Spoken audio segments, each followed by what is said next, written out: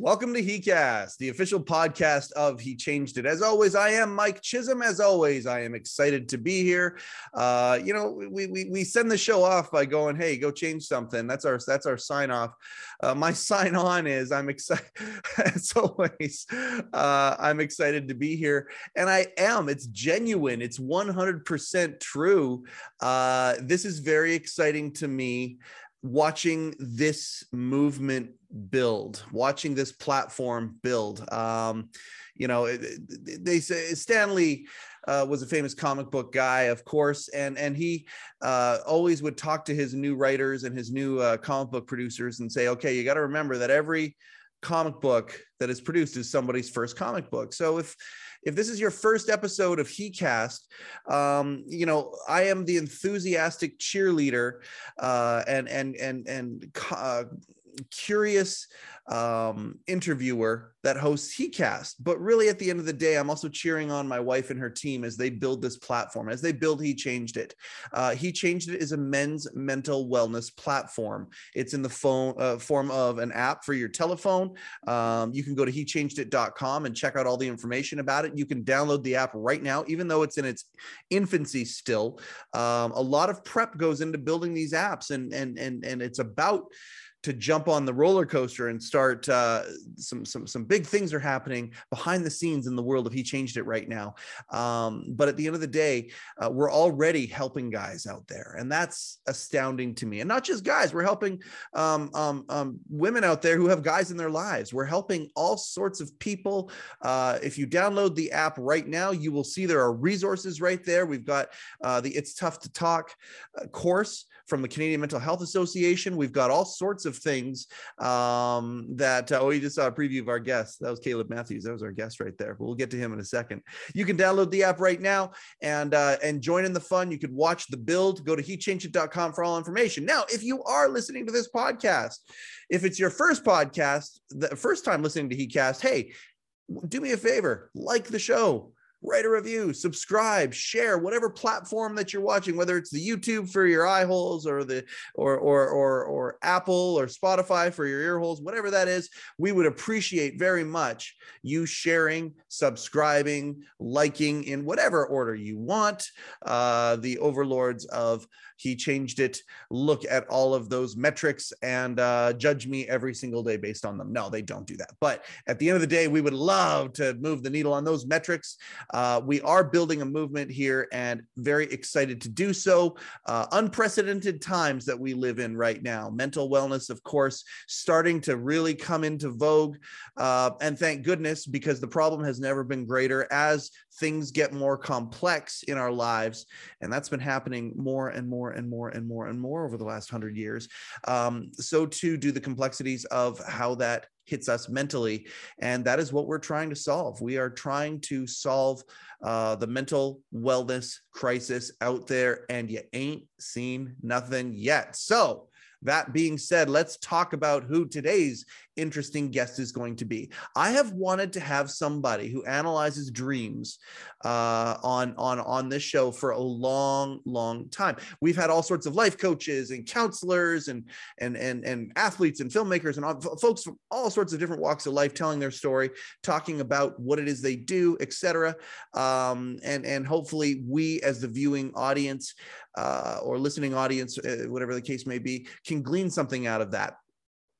Fantastic. Now, the guy that we're going to have on here right now, his name is Caleb Matthews. He is actually, you know what? I'm not even going to overstep and talk about exactly what he classifies himself as. But at the end of the day, a dream interpreter, to say the least, and has looked into and gone down the rabbit hole. And it is a deep rabbit hole. When we talk about sleep, when we talk about dreams, it's a deep rabbit hole that you can go down.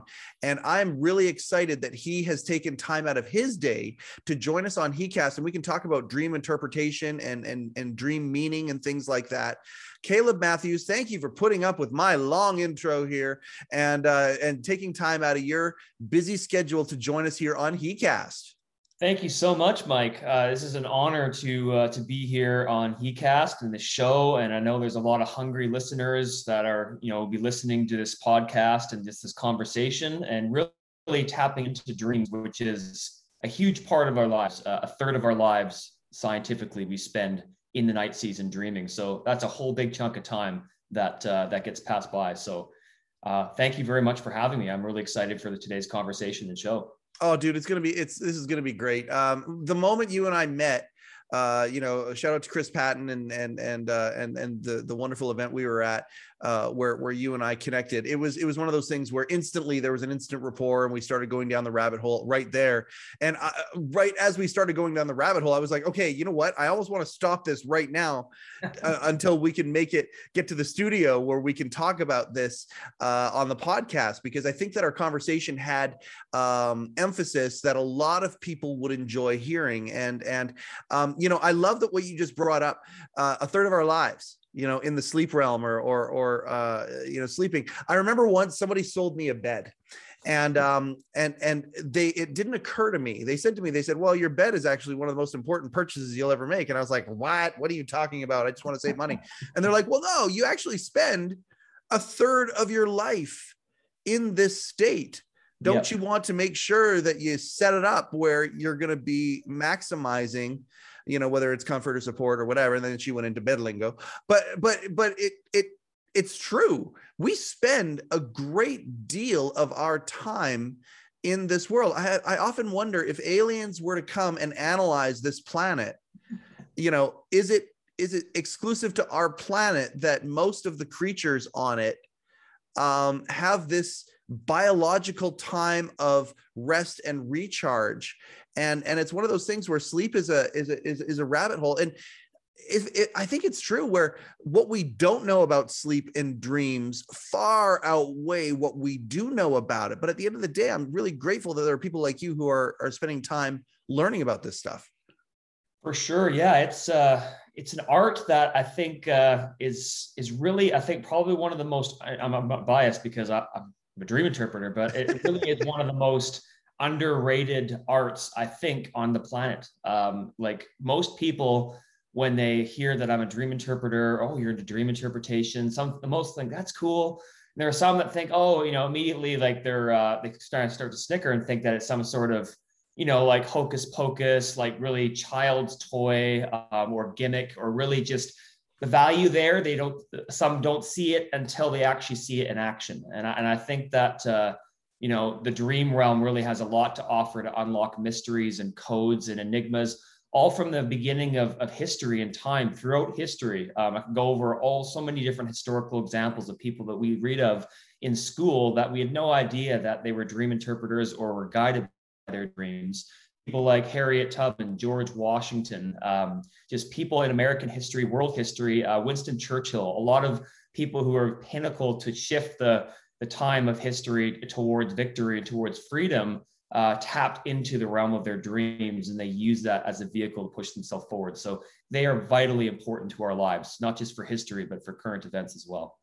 I appreciate everything that you're saying here, and don't worry about the hippy dippy part, because I mean I'm like, okay, there is everything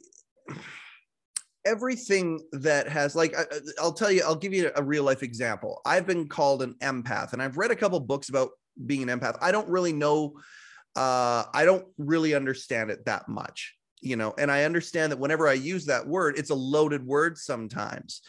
You say the word empath and people are like, oh, well, what does that mean? I'm like, I'm not even sure, but it is something that's out there. The book that I read was written by a psychiatrist, and it was based on science, and it was based on, we just had Claire Kumar on talking about HSP, highly sensitive people, things like that. And I think many times when something is strange or new or challenges what the norm might think, it gets discounted as hippy dippy stuff. So you don't got to worry about that. You're in a safe place here when it comes to that. Let's go into, what was it that got you to start moving down the path towards becoming a dream interpreter? Is it something that you've been doing for years and years and years? It is something that you kind of stumbled into? Where did it start? I love the question, Mike. I love it. It's this is the one that opens up the Pandora's box, which I love diving into, and that is starting at the age of 6 years old, actually. So all the way back when I was a kid, I started having vivid dreams, like not just the ones where you have a little bit of a clip dream and you you wake up and remember a few sentences. I mean, epic dreams where you feel like you're falling down the rabbit hole, tumbling after Alice in Wonderland, where, you know, the Matrix, where a whole different world opens up and you see things that a child can't make up in their own mind. Because we're talking about back in the day when I was 6 years old, you know, as they're talking about like the early 90s, when there was really smartphones weren't around. My parents were very strict on us watching television. You know, we watched Hockey Night in Canada, and that was really about it. We didn't watch movies, none of that stuff. So there wasn't a visual antenna for me to dream out what I was seeing. It was just more epic and more glorious and more just encouraging, inspiring than I could ever imagine. So starting at the age of 6, I started having these vivid dreams. I was homeschooled. So me and my 2 older brothers, we were all homeschooled by my mom. God bless her soul. She really gave up a lot and sacrificed a lot. My dad did the homework after he came home from work from his day job as the principal, but my mom was the teacher, and she had to put up with our all of our boyish isms and everything. But one of the things that she was able to include in the curriculum, just because homeschooling, you give more flexibility, at least especially back in those times in the early 90s, was dream interpretation. Because me and my brothers really started having more dreams in the night. And my parents really wanted to explain to us that they weren't just silly adventures that you just saw on a TV screen of your spirit or in your mind and your soul, but actually real meaning that can guide your life. So that really started the journey from that time on, from 6 years old, and really learning and understanding the art of Hebraic dream interpretation. So going through the Hebraic method. And what do I mean by that? Well, I mean, you know, following the life of people like Joseph and Daniel, like in the ancient Hebraic texts, and people who actually had these dreams where they not only guided their lives, but guide the lives of nations and countries and really society, and use what they tapped into in that portion. So that Hebraic method is really what I followed from the age of 6, and then leading up all the way through my childhood and my teen years. And then when I was 18 or 19, I went down into a school in the eastern part of the United States called Streams Academy. So it's a school of dream interpretation. So it was a 9-month intensive school where the boys and gals, you know, lived in 2 houses, and we lived on, you know, the little town called New London, New Hampshire, small little town, little bumpkin community. And we really learned about the art of hearing God and tapping into our dreams and really living that monastic,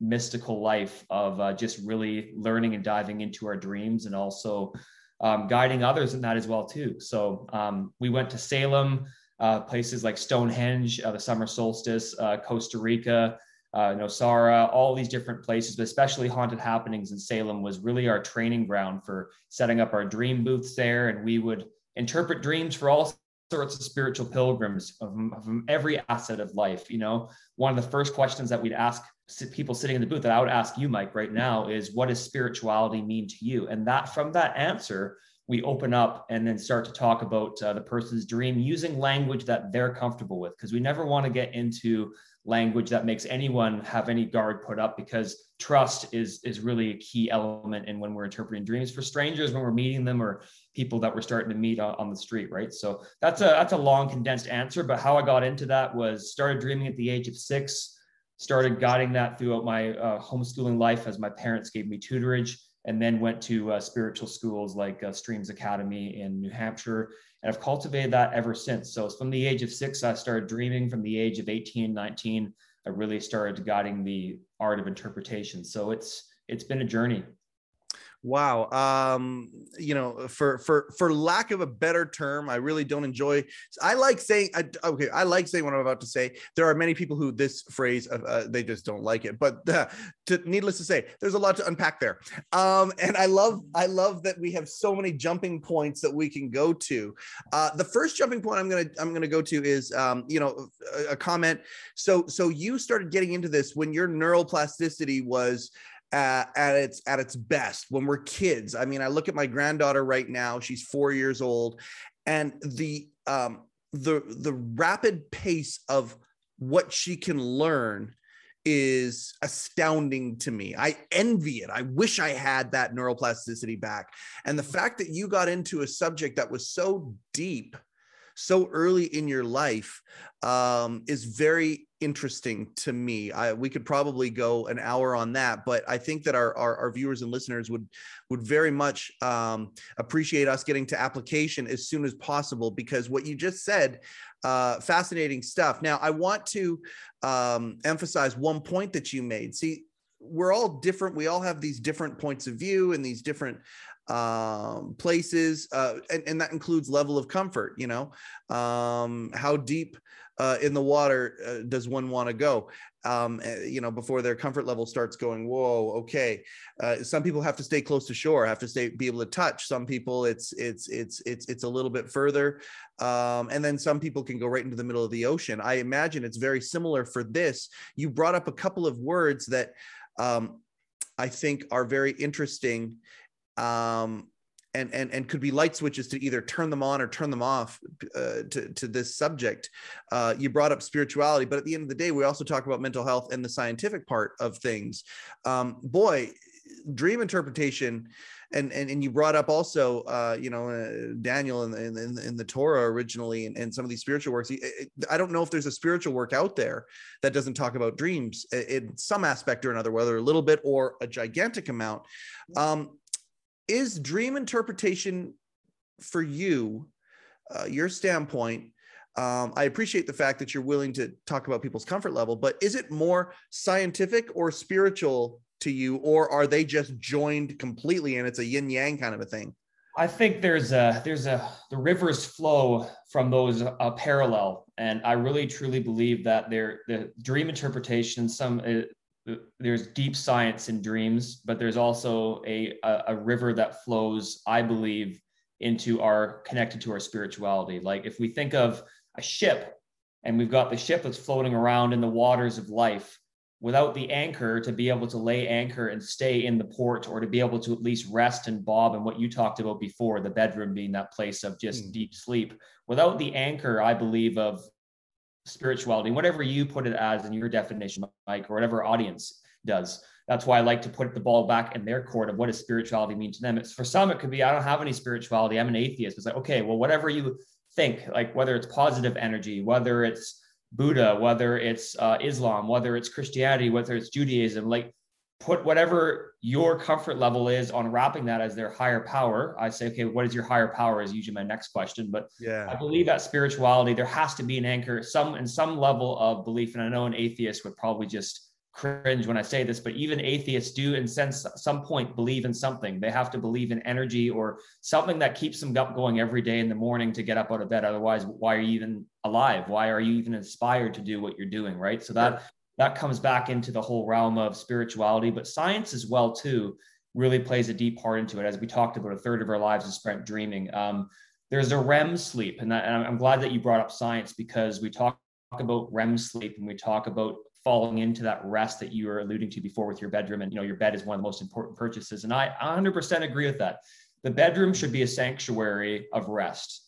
And I think in our Western culture, especially in the last few years during the pandemic, there's been an overload of media and just a bombardment against our senses and really robbing us of our sleep. And I think that I could go on and on about that, but I really believe REM sleep combined in the parallel universe with our spirituality is really, I want to talk about application for our dreamers. And I know people want to get into like unpackaging dreams, interpreting dreams, and we'll get into some of that. Yeah. Without REM sleep, we won't even have a palette to have dreams. You cannot dream if you do not get into REM sleep or deep sleep. It's impossible. Well, many times a better dinner experiences start with a well-set table. I think about, going back, that's an analogy. Let's use the actual, my wife and I, it sounds ridiculous saying it almost. But I think a lot of people will agree. We live lives that are fairly chaotic, my wife and I. Lots of moving parts, lots of spinning plates, however you want to describe it. And sometimes I think about our bedroom, and our bedroom can go to chaotic and cluttered very, very quickly if we don't stay on top of it. And if we don't stay on top of it and it becomes this cluttered space, sometimes she and I just look at each other and say, okay, you know what? We're taking the first half of this day and we're completely gutting the bedroom and completely cleaning it and completely, putting everything in order and having this space.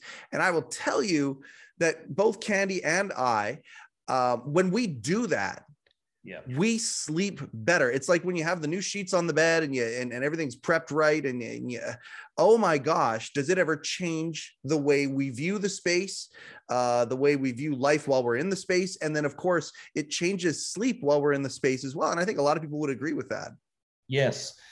It's true. Like going back to the Hebraic method, and a lot of folks will know this about me. The Hebraic method is one that I follow. It's the path that I follow. There's this story of Jacob in Genesis where he actually goes into Jacob's ladder. It's a terminology that I'm sure many of our viewers will be familiar with. It's Jacob's ladder, the dream ladder. Sure. And Jacob's ladder really wasn't built, or he wasn't able to see it without one of the key elements that we're talking about here. It says when he took a rock and he put his head on it and he came to a certain place, and he fell asleep. Well, that certain place can be defined in the Hebrew as when he had a head-on encounter with the divine, but that was because he made his bed and he laid in it. Like literally, he did. Like he found that place between himself and his higher power, and he stepped into a portal. And that really is, the onus is on us as well too, to be able to step and activate into those places. So for our viewers, there can be many different things. For some, it could be just listening to the birds tweet outside in the evening, like as the breeze is blowing across your back patio, or it could be sipping a coffee and reading poetry and just really getting into a calm space, or it could be going for a walk with your dog and just meeting other dogs in the dog trail and just petting a golden retriever. It just brings you joy and it calms you, and it gives you that calm to be able to enter into just that childlike space. Because you referred to this before as, oh my goodness, like you wish like you get into that place like your kid is into, as far as just like that activating childlike place of dreaming.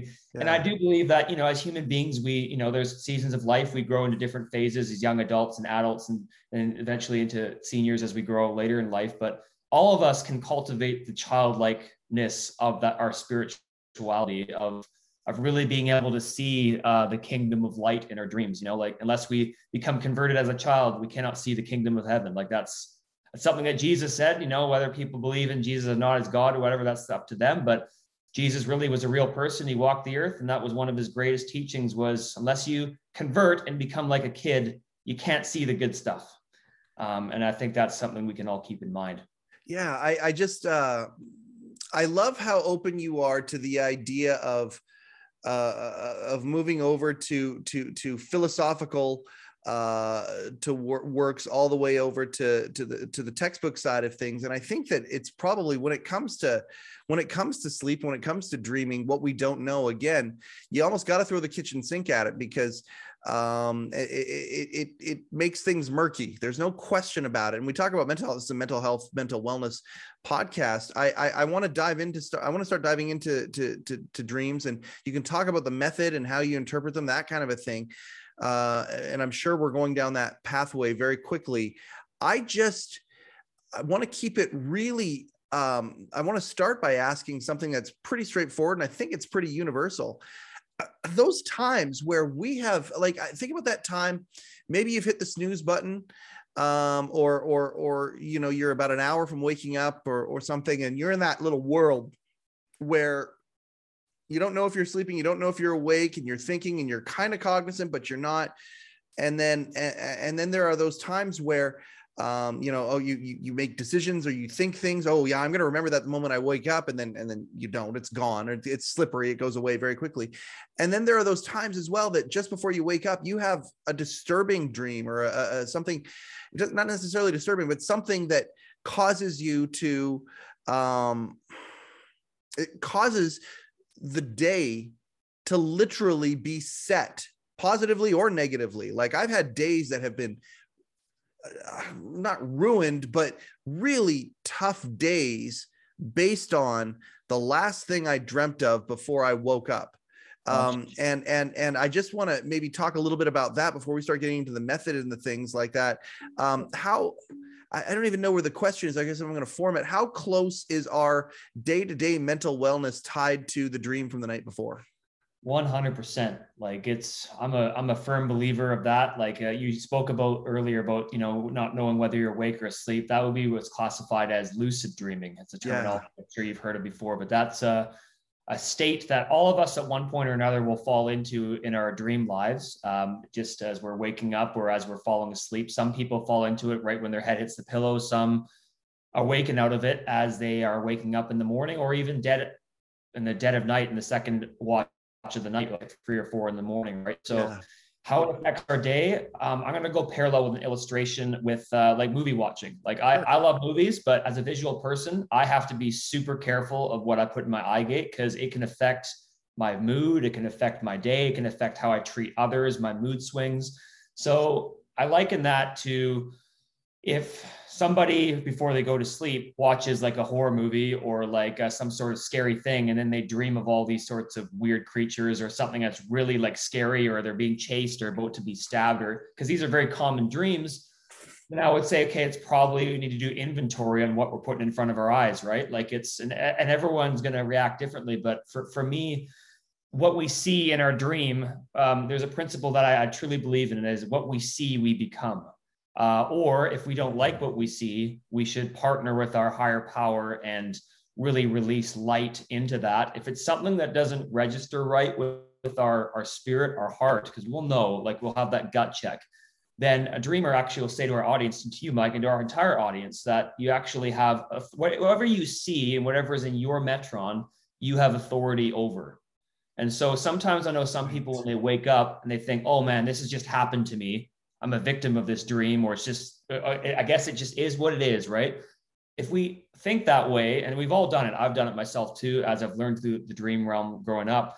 Mm-hmm. If we think that way, it eventually will manifest if we allow that to happen. And you're a total, more well-versed than I am in the mental health realm, but it's, if we think that something that's happening to us is what's meant to be, then eventually it will take root. Yeah, sure. But our perception becomes our reality. Yeah. So I would say we have authority to change whatever we don't like to see and really flush that. I would like to say that there are different types of dreams. There's inspiring dreams, there's good dreams, there's God dreams, there's light dreams, there's futuristic dreams, self-conditioning dreams, and then there's dark dreams. And sometimes the dark dreams, they just need to be flushed. Or what I like to say is there's two sides to a coin.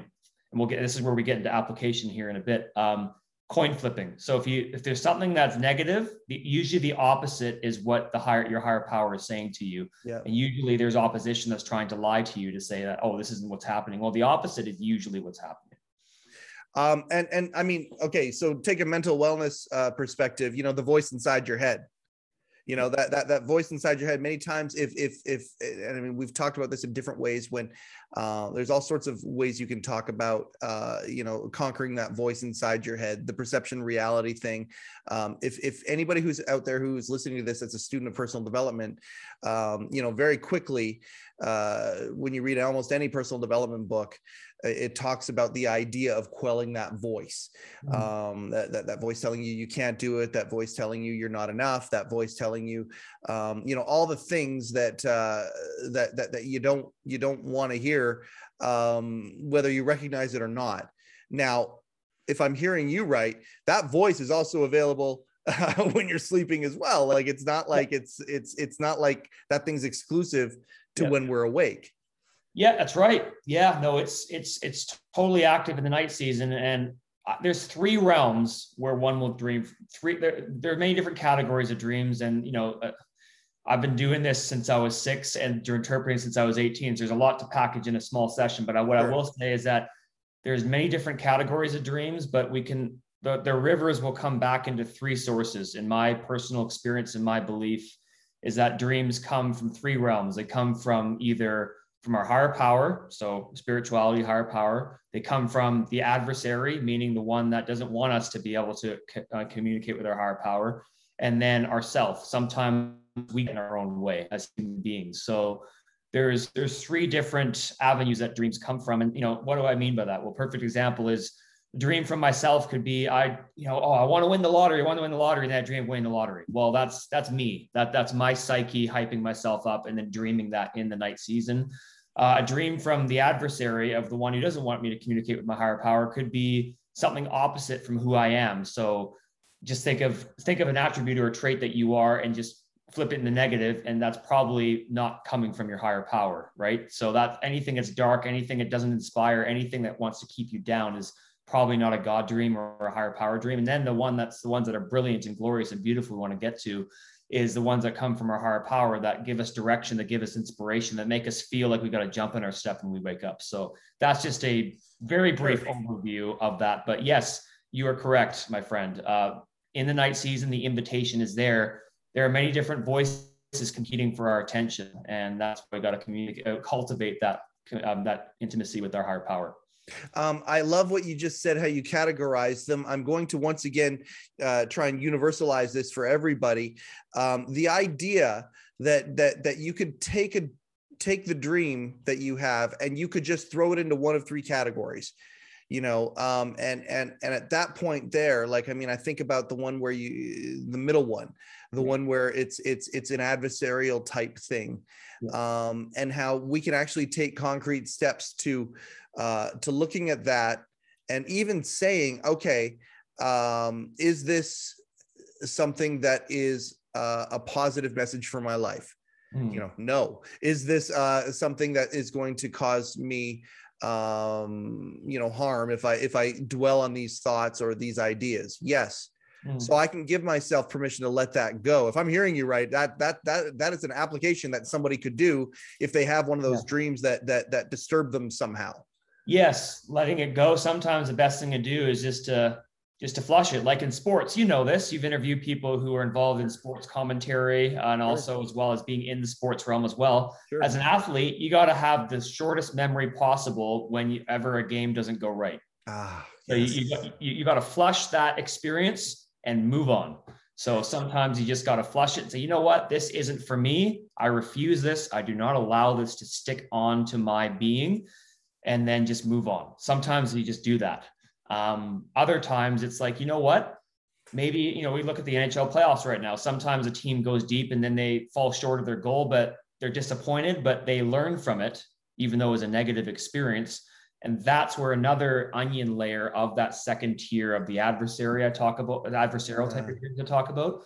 Sometimes there can be dreams where it looks really bad. Like I've had countless, probably hundreds, if not thousands of people I've interpreted dreams about one-on-one or in my dream teams that I've taken through these different places over the years, where they thought that something had no positive meaning whatsoever because it looked dark. And then after myself and my team spoke with them, they were amazed that their higher power was actually communicating with them or able to use something that looked evil for good. So, because that's what I mean by that. I love this. I'm curious when you're going to write your book. I hope that's happening sooner than later. You can find a publisher. Okay, well, hey, we can talk about that. My wife and I never thought that we would write a book, but we were so excited when it all happened and all that stuff. So we can definitely talk about that. I think we've set a beautiful table here. I want to emphasize or put an exclamation point on something that you said earlier, because I think many times as humans, we don't necessarily give the power to the fact that our behaviors while we're awake is going to affect, it's not a matter of if, it's a matter of how much it's going to affect our sleep, our dream cycles, which will then affect our waking cycles moving forward. I'll give an example. My wife and I think this is in vogue. I think a lot of people can relate to this. Our binge watching series, different shows now. It's not a matter of, when it comes to content, watching a movie before you go to bed is one thing, but now we're in this entertainment cycle where there is so much content out there. Seasons of TV shows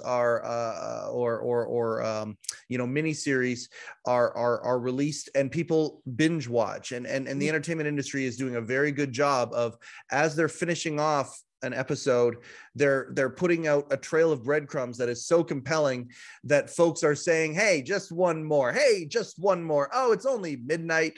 12:40. Instead of going to bed at 12, going to bed at 12:40 is fine. I'm just going to watch one more. So what my wife and I did that with Breaking Bad, like a lot of people did. Breaking Bad got its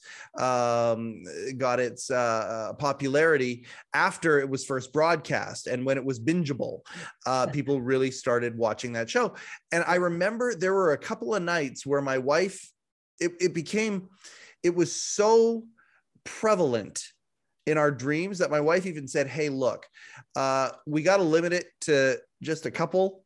And we're going to do it before there's going to be a buffer time when we finish the last episode to when we go to sleep, because I love the show. It's one of the best written, pieces of entertainment of all time, as far as I'm concerned, but very dark subject matter,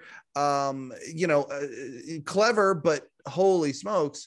And it can really mess around with you. And the layers of how that show was created, all the way to the colors of front doors and different themes that were put in, like the layers of what was put into that show were multi, to say the least. And so I just was like, okay, yeah, this is, so if I'm going to dream about this, it's probably affecting my dreams multi-layered as well, and things like that. And the idea that you brought up earlier, that you could actually have some control over that, and we can actually take some personal responsibility while we're awake. The idea that we probably as a species should do that more, especially here in North America in 2022 at the time of this broadcast, we probably should pay more attention to what we're doing before we go to sleep, for that very matter. Would you agree? Obviously you agree with that. 100%. I think the terminology that we're all familiar with, that sometimes we just need to unplug from society. Like it's sometimes we just need a sabbatical. Sometimes we need a vacation. That's why, all of us who got work and jobs, we get a certain amount of time of vacation that our work, our employer or business, or that we take for ourselves, because human beings, we're amazing creatures. We're built to do many things, but human beings, we all have a gas tank, just like our vehicle. And if we are running on just 100 miles an hour on the highway, we're not stopping for a rest, eventually the car is going to crash, burn, and we're not going to get the sleep. And we're also not going to be able to see the bigger picture. Because I think really the MPA, which is scientific term for multiple perspective advantage, most people are not cultivating that. We're not cultivating that. I say myself, because I'm preaching to myself as well. We don't cultivate that as much as nearly as we should. And I myself, there's certain shows that I love to watch or binge watch. I have binge watched, but I find for myself, because I'm a very visual person and somebody that I fall asleep at a certain time of the evening. And if I'm staying late past that, then it's probably gonna take me a while to get sleep, or my dreams are going to be affected. So I have to ration that, just that myself as well too. But it's just about knowing ourselves, but also knowing when it's time to turn the tap off. Thank you for, I think that's an important aside. That's something that I think many folks just don't even consider. It's not even they just don't even consider it even a little bit. And I think that if we did start considering that, and if we made sleep and sleep preparation, for lack of a better term, a little more ceremonial, and maybe it's not even that strong, but routine anyway is very, very important. And if you want to, again, set a table for a really nice dinner, if you want to set the stage for a really good sleep, that does recharge you as best you can, that does enhance what the next day is going to be. And there's all sorts of personal development stuff with that. People talking about reading their goals before they go to bed, people talking about journaling before they go to bed, the different things that you can do to kind of program not just your sleep, but your next day. Powerful things that I don't think get taught. That's the kind of shit that I think it should get taught in school. I think that people should learn the power of what they can do with that from when we are kids. And you were clearly taught that. Let's go into it now, man. I mean, I think we've done a good job of bringing people so far. Let's talk a little bit about the dream interpretation now. And I don't know how to move into the conversation, this phase of the conversation with you, other than to say, okay, so if I had a dream of impact of some sort, whatever it might be in any of those categories, if there was some sort of dream of note or impact? Share one. Yeah, share a short one if you've got one right now, Mike. Okay. I mean, there's one that I'm certain is because of the individual, the way that you categorize the three. I appreciate how you did it. I'm about to talk about another podcast that I do. I host the David Letterman podcast, and actually we're making a documentary about it called The Unlikely Host of the Letterman Podcast. What is a guy from Western Canada doing hosting a David Letterman podcast that seems to be maybe potentially moving towards becoming the official-ish Letterman podcast? How is that happening? Why is it happening? And all of that. So I will go back to the dream part. Before I made the decision to do this, there was a whole bunch of factors, people who worked for the show talking to me, all that. And this is one of those things where it's my dream job. Not that I'm ever going to get paid for it or anything like that, but I get so much fulfillment from it.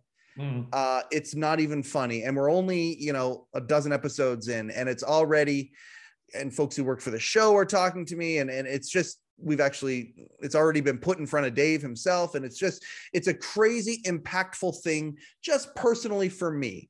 And it's amazing. I love it so, so, so much. I've had two dreams about it. Now, one of the dreams was when I was prepping for it and utilizing some of the relationships I have with people who worked for the show and that sort of a thing. I was really tunnel visioned in my waking life about the Letterman podcast. It was the prep for it. It was creating the logo. It was what's the tone of the show going to be? What's the mission statement of the show? All of these things. I was thinking about that. And I think a lot of folks can adhere to that if they relate to that. If they have ever had a new job or maybe a new relationship or started a new business, anything like that, where you're just thinking about it a lot during your waking hours. Yeah. And I remember, one day I was doing that, kind of like the Breaking Bad thing. I spent a big chunk of the evening working on it. When I went to sleep, the entire night, what it seemed like, the entire night was just reflected back at me, the Letterman podcast. Like just the details of it. I woke up with some ideas where I actually wrote them down right away. And there were things that are implemented into the show. So it was creative, but it seemed very logic based. Yeah. I had another one though, that was, if you want to categorize it as higher power, this is beforehand. And this was when I made the decision to do it. And it was like a thunderbolt.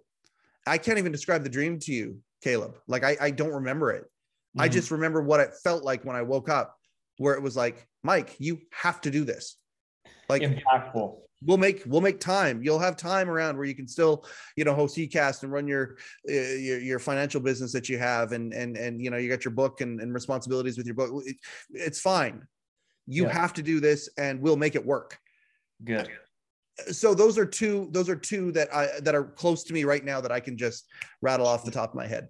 Yeah, your spirit man is confirming what you were. I would say it's like a self-conditioning dream of what you're chewing on, and which is your dream in the dating season, which really is to fulfill this dream of your heart. So I'd say your dream is really just fulfilling what you've been thinking about. So I would say that would probably be a self-conditioning dream that probably came from a combination of yourself because you were thinking about it during the day, but also your higher power as well, just confirming those dreams and giving you more ideas. But if I can, I'm going to give you an example and then unpackage this and just give us some little bit of tools to the audience of a dream that I interpreted for one of the festival leaders at the Mountain Spirit Festival in Kamloops. If you're familiar with the one at Sun Peaks up at the Sun Peaks Resort. Beautiful ski resort and all yeah. Resort, but So the one of the main organizers there, she shared a dream with me, and her dream was she was riding on a donkey and she was going towards a city just off in the distance over this bridge, and then all of a sudden the donkey just bucks her off and then just refuses to go any further, and she's frustrated with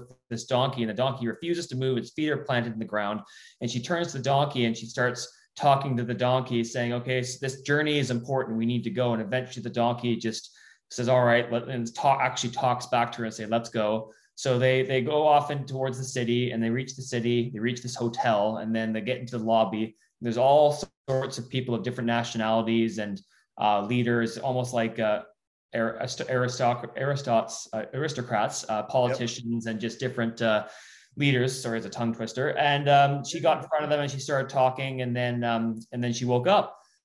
And so she's like, "What could that mean?" And the whole audience is laughing. They think, "Okay, silly donkey," like talking to her and saying, "I won't go any further," that kind of thing.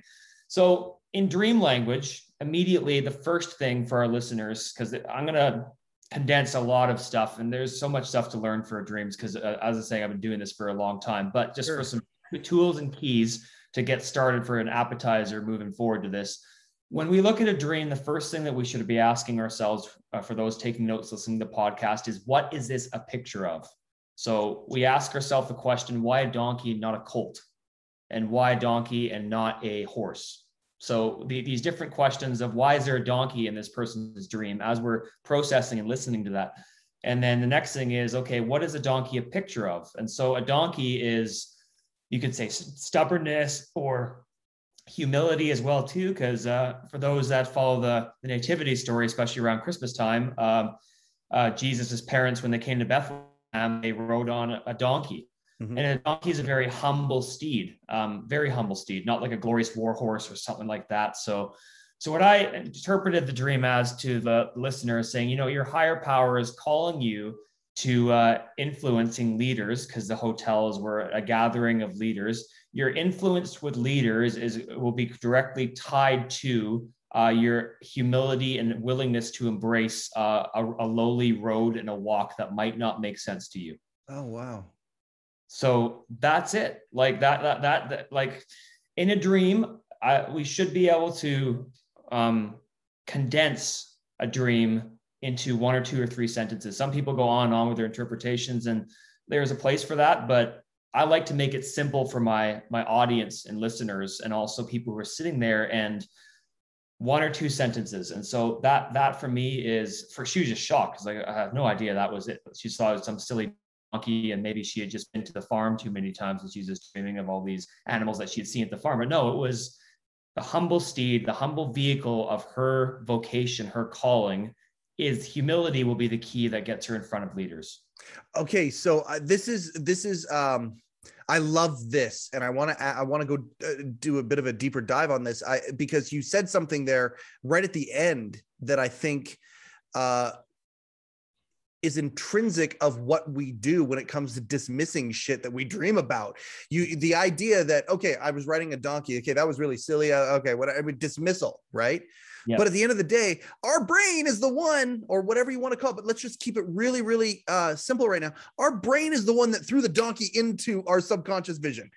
like that happened. It was there. If we dismiss it, okay, fine. But even asking the question, why did my subconscious brain, which, by the way, way more in depth and intelligent and is running a lot more than our conscious brain is, right? We can do an entire podcast. We have done entire podcasts on that, the subconscious brain versus the conscious brain. But the idea, your brain threw the donkey in there. Yep. And you can say silly, dismiss, or hold on. You could just say, okay, well, why a donkey? Yep. And I think so many people don't even do that one thing of noting it. I think to me, that's profound. If you were to have a dream of whatever it is, whether it's a fire truck, whether it's if there's a striking image in the dream that you remember, why that? And then doing a little bit of, like, at what point then do you say, okay, well, what does a donkey represent? Let's do some Googling. Let's do some whatever. Let's just do a little bit of digging as to what, a fire truck might represent, some things like that. Is that going down the path of how we can maybe analyze ourselves if we're going to do a little bit of a bit of this? Absolutely. Yeah, no, it's, I like to say, the craziest people in the world are the ones that don't talk to themselves. So the most sane people in the world are the ones that do talk to themselves. So we need to have this internal dialogue in our minds. And we're talking about mental health and everything. Positive mental health is when we're having these conversations, especially dealing with what we're getting in the night season, because it's such an Alice in Wonderland. It's such an amazing Willy Wonka chocolate factory of just beautiful treats. And yes, you're correct. Like Googling can help, but also looking things up. But really, just like no two snowflakes are alike, no two dreamers are alike. Right. And so when I'm interacting with someone who's a dreamer and they're sharing their dream, like this lady shared with me, I'm asking questions as well too, and really getting to know the dreamer. Because a donkey, maybe for me, like just, or maybe for somebody else, maybe a donkey, as soon as they see a donkey in a dream, immediately it brings trauma because a donkey threw them off and they broke their leg once. Ah, Like, okay. I don't Yeah. know. Yeah. Like, So there's personal so experience with this as well. Okay. personal experience, yeah. So like it's good, and for her, thankfully, donkeys were a positive thing, and so when I'm interacting with dreamers, I'm always asking the questions as well. What does this mean to you? What does that mean to you? Or they could have dreamed of somebody or a person that they recognize in life, right? So, so yes, Google can definitely be helpful, but at the same time, I know a lot of dream interpreters out there all like to pigeonhole things into a formula. And I know that as we started here in the conversation at this podcast, you're just into flowing and what's right in the moment of what we're both talking about, as opposed to doing too much prep work. So with dream interpretation, it's knowing, first of all, yourself, but also getting to know the dreamer that's sharing the dream as well too. And for ourselves, interpreting our own dreams can often be the most difficult because we're our own biggest critics. So that's why it's great to do this in community like the Hebrews did. Hebraic method. The Hebrews, the Israelis, the Hebrews, the Middle Eastern peoples, even the Egyptians as well too, like the hieroglyphics and all that kind of stuff. And especially in the Middle East, they build whole communities on having breakfast or lunch or dinner and sitting around the lunch table or dinner table talking about what they dreamed in the night season. That's their culture. Like that's what they talk about, as opposed to our Western culture. Like, not saying it's bad talking about the latest show or movie, but it pales in comparison, movies and shows and entertainment, because they're man's interpretation, which is a beautiful thing. But I think things that come from our spirit, they're priceless. You really can't take that away from somebody when they get a dream in the night season. It is incomparable. Oh, wow. I love, it's almost poetic how you speak. I love your language. I love the language of dream interpreters, or just Caleb, for that matter. I love your vocabulary and how you spell this out. The idea that people get together and they can talk about their dreams. I think that we have done a very good job as a society of beating the crap out of even remembering our dreams, that kind of a thing. I've got a lot of stand-up comedians in my life. And they talk about the muse and inspiration and whatnot, because, literally anything at any time, including when they're sleeping, could be the premise for a bit, for what they're going to perform. And many of, like, I think about even the most famous, think about Larry David, one of the creators and writers of Seinfeld, Curb Your Enthusiasm, a performer in his own right. He talks about how he brings this notepad with him wherever he goes. And because the idea shows up and it goes out, and it's like this. I think dreams are very similar. And the society that you explained in the Middle East, or societies that focus on dreams, maybe the way that we have focused on entertainment over here, maybe that might be, there might be an essay or something in there with that. But the idea of what you just discussed, I think it's just like, you mentioned sports earlier, a bunch of kids who play hockey. Okay. They're shaky, they're wobbly, they fall all the time. They miss the puck. They're very, very amateurs. But you do it long enough, you focus on it long enough. And suddenly you can become almost an artist on the ice and do that kind of thing. If somebody wanted to take note, if they heard our podcast today and realized, you know what, my brain is coming up with all of this stuff, I need to pay attention more to what is coming out of my brain, and the spiritual realm, whatever interpretation the listener or viewer wants to, accept. I want to pay attention to this a little bit more. Is it the same as Larry David having a notepad? So if he wakes up in the middle of the night and he's got a notepad beside his bed and he writes stuff down, is that the move? What is the way to, because famously we all forget our dreams right away. Can we get out of that habit? And what are some steps that we can do to pay attention more to these things? Yes, practical tools. That's a very good question. I love that. And really, a journaling. I absolutely am a huge. So a dream journal, a full-on dream journal is the way. A full-on dream journal, like having a journal like next to your bed. Really, what that does is, one, you're showing your subconscious, but also your higher power, whatever you believe your higher power, where the dream funnel is coming from. you're placing an importance on that. Yeah. So just like quality time, when we spend time with our spouse or girlfriend, boyfriend, or just kids or family or acquaintances or just friends, quality time really means to the person or the person you're interacting with that you're putting a value on this. And the same thing is when we have a dream journal, we got a pen, we got that next to our bed, we're going to bed early, we're creating that REM dream like incubator, that those things, especially a journal, getting to bed early, knowing what our limit is, knowing your limit and stay within it, right? You know, Yep. when you're having a good time partying or drinking a nice drink or whatever. The same thing is with this journaling and writing them down when we wake up too, not procrastinating, being like, oh, I'll just walk the dog, or I'll go have a drink of coffee, or Yeah, no, that don't work. Or look at the news and see what's up with the news. As soon as you do that, I would say 98% of the time, the dream is going to fizzle away. Yeah. Next few moments, it's going to be gone. Then you're going to be like, oh, why did I do that? So the moment you wake up, you got to write that stuff down. Or I even like to say some people work well in pictures. So because say someone dreams epically, so not all dreamers are alike. Some can dream short clip dreams. Some can dream long 5, 6, 7, 8, 9 pagers. And for the people that I want to speak to who are long dreamers, who have these epic dreams that are afraid that when they start writing it down, they'll start forgetting, draw pictures. Like draw pictures to categorize the different chapters of your dreams so that you can recall what's underneath that pie and really know what's the content inside. So picture tells 1,000 words, right? Yeah, picture takes 1,000 words. So picture journaling or word journaling, writing them down, or even voice recorder as well too. But I know it's tough sometimes when you wake up in the middle of the night, or I wake up in the middle of the night, it's like 4 a.m, you're really tired, but sometimes you don't have a window. If you fall back and say, oh, I'll remember it in the morning, and you don't. Yeah. So everyone dreams differently. So having a journal is important. Having a REM sleep incubating environment is also important.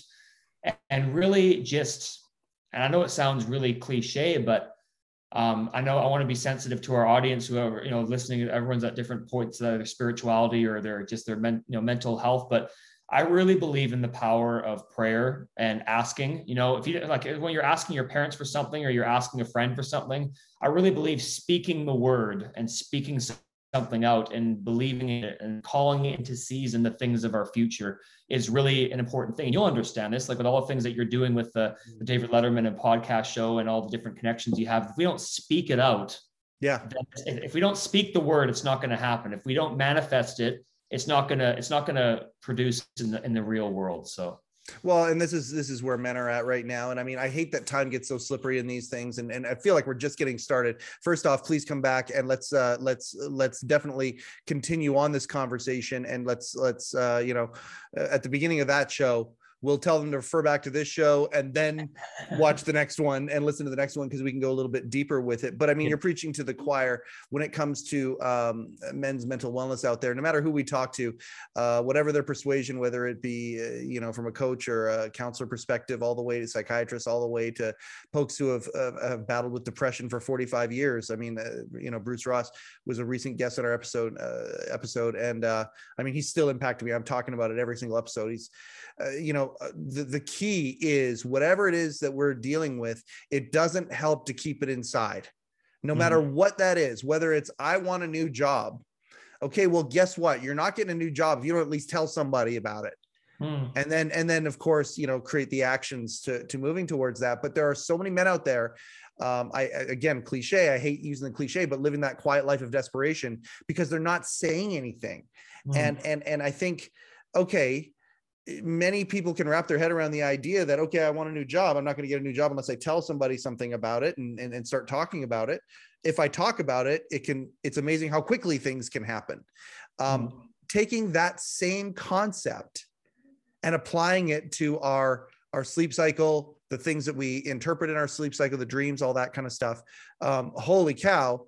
That's a light bulb moment for some people because it's so easy and it was right in front of us the entire time, but we didn't give it any credence. You are taking, you're building a practice and a career of creating that light bulb moment for people. It's really cool, Caleb. Yeah, it's like Narnia. It's stepping through the door and saying, there's Aslan.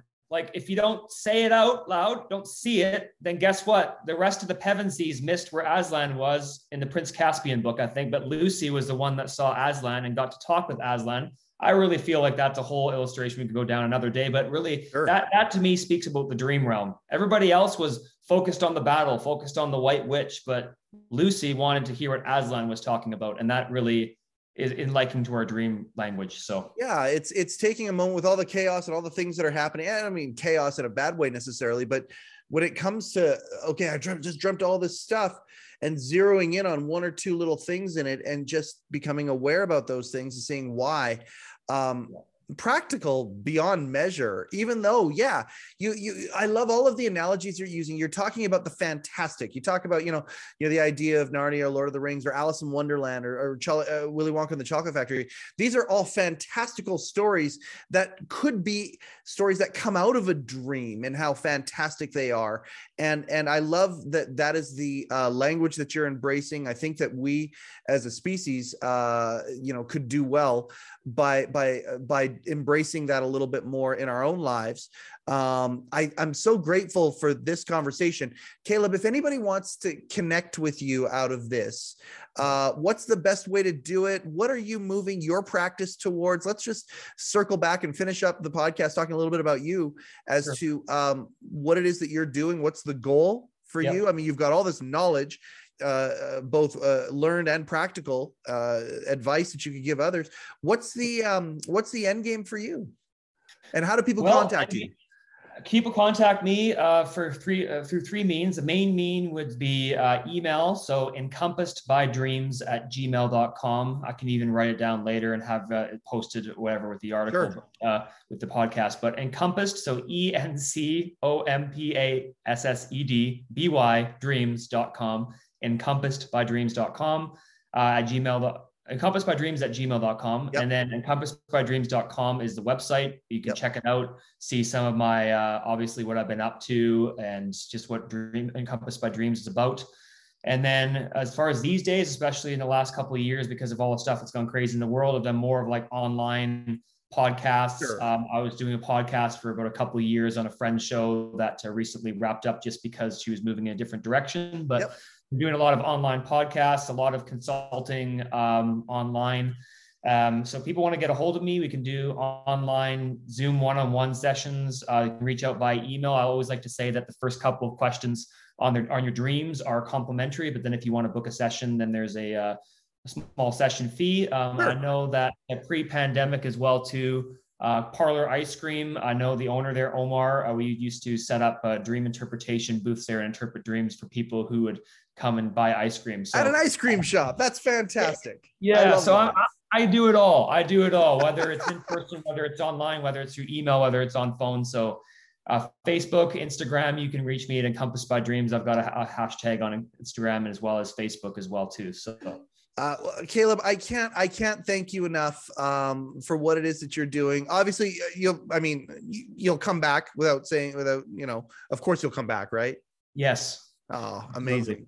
I can't thank you enough for learning this. There are some times when I meet somebody who has learned something that is so specialized. In a million years, I could never get that specialized on something. But at the end of the day, it's so important, and I need the help, and I need to tether myself to something like that. That's what you're doing, man. And I just appreciate it so much. I appreciate your heart and how much you want to give back to people. And thank you for following your inspiration, man. I really appreciate that. It's a great example for a lot of guys out there who are following their dreams, for lack of a better term. And we giggle about it, but it's the total truth. It's totally the truth. You are doing what I believe that you are doing what you are called and purposed to do.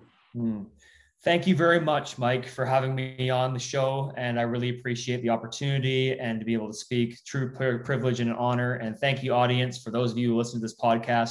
May your dreams be full of light, and may you have deep sleep and lots of dreams to be able to journal down.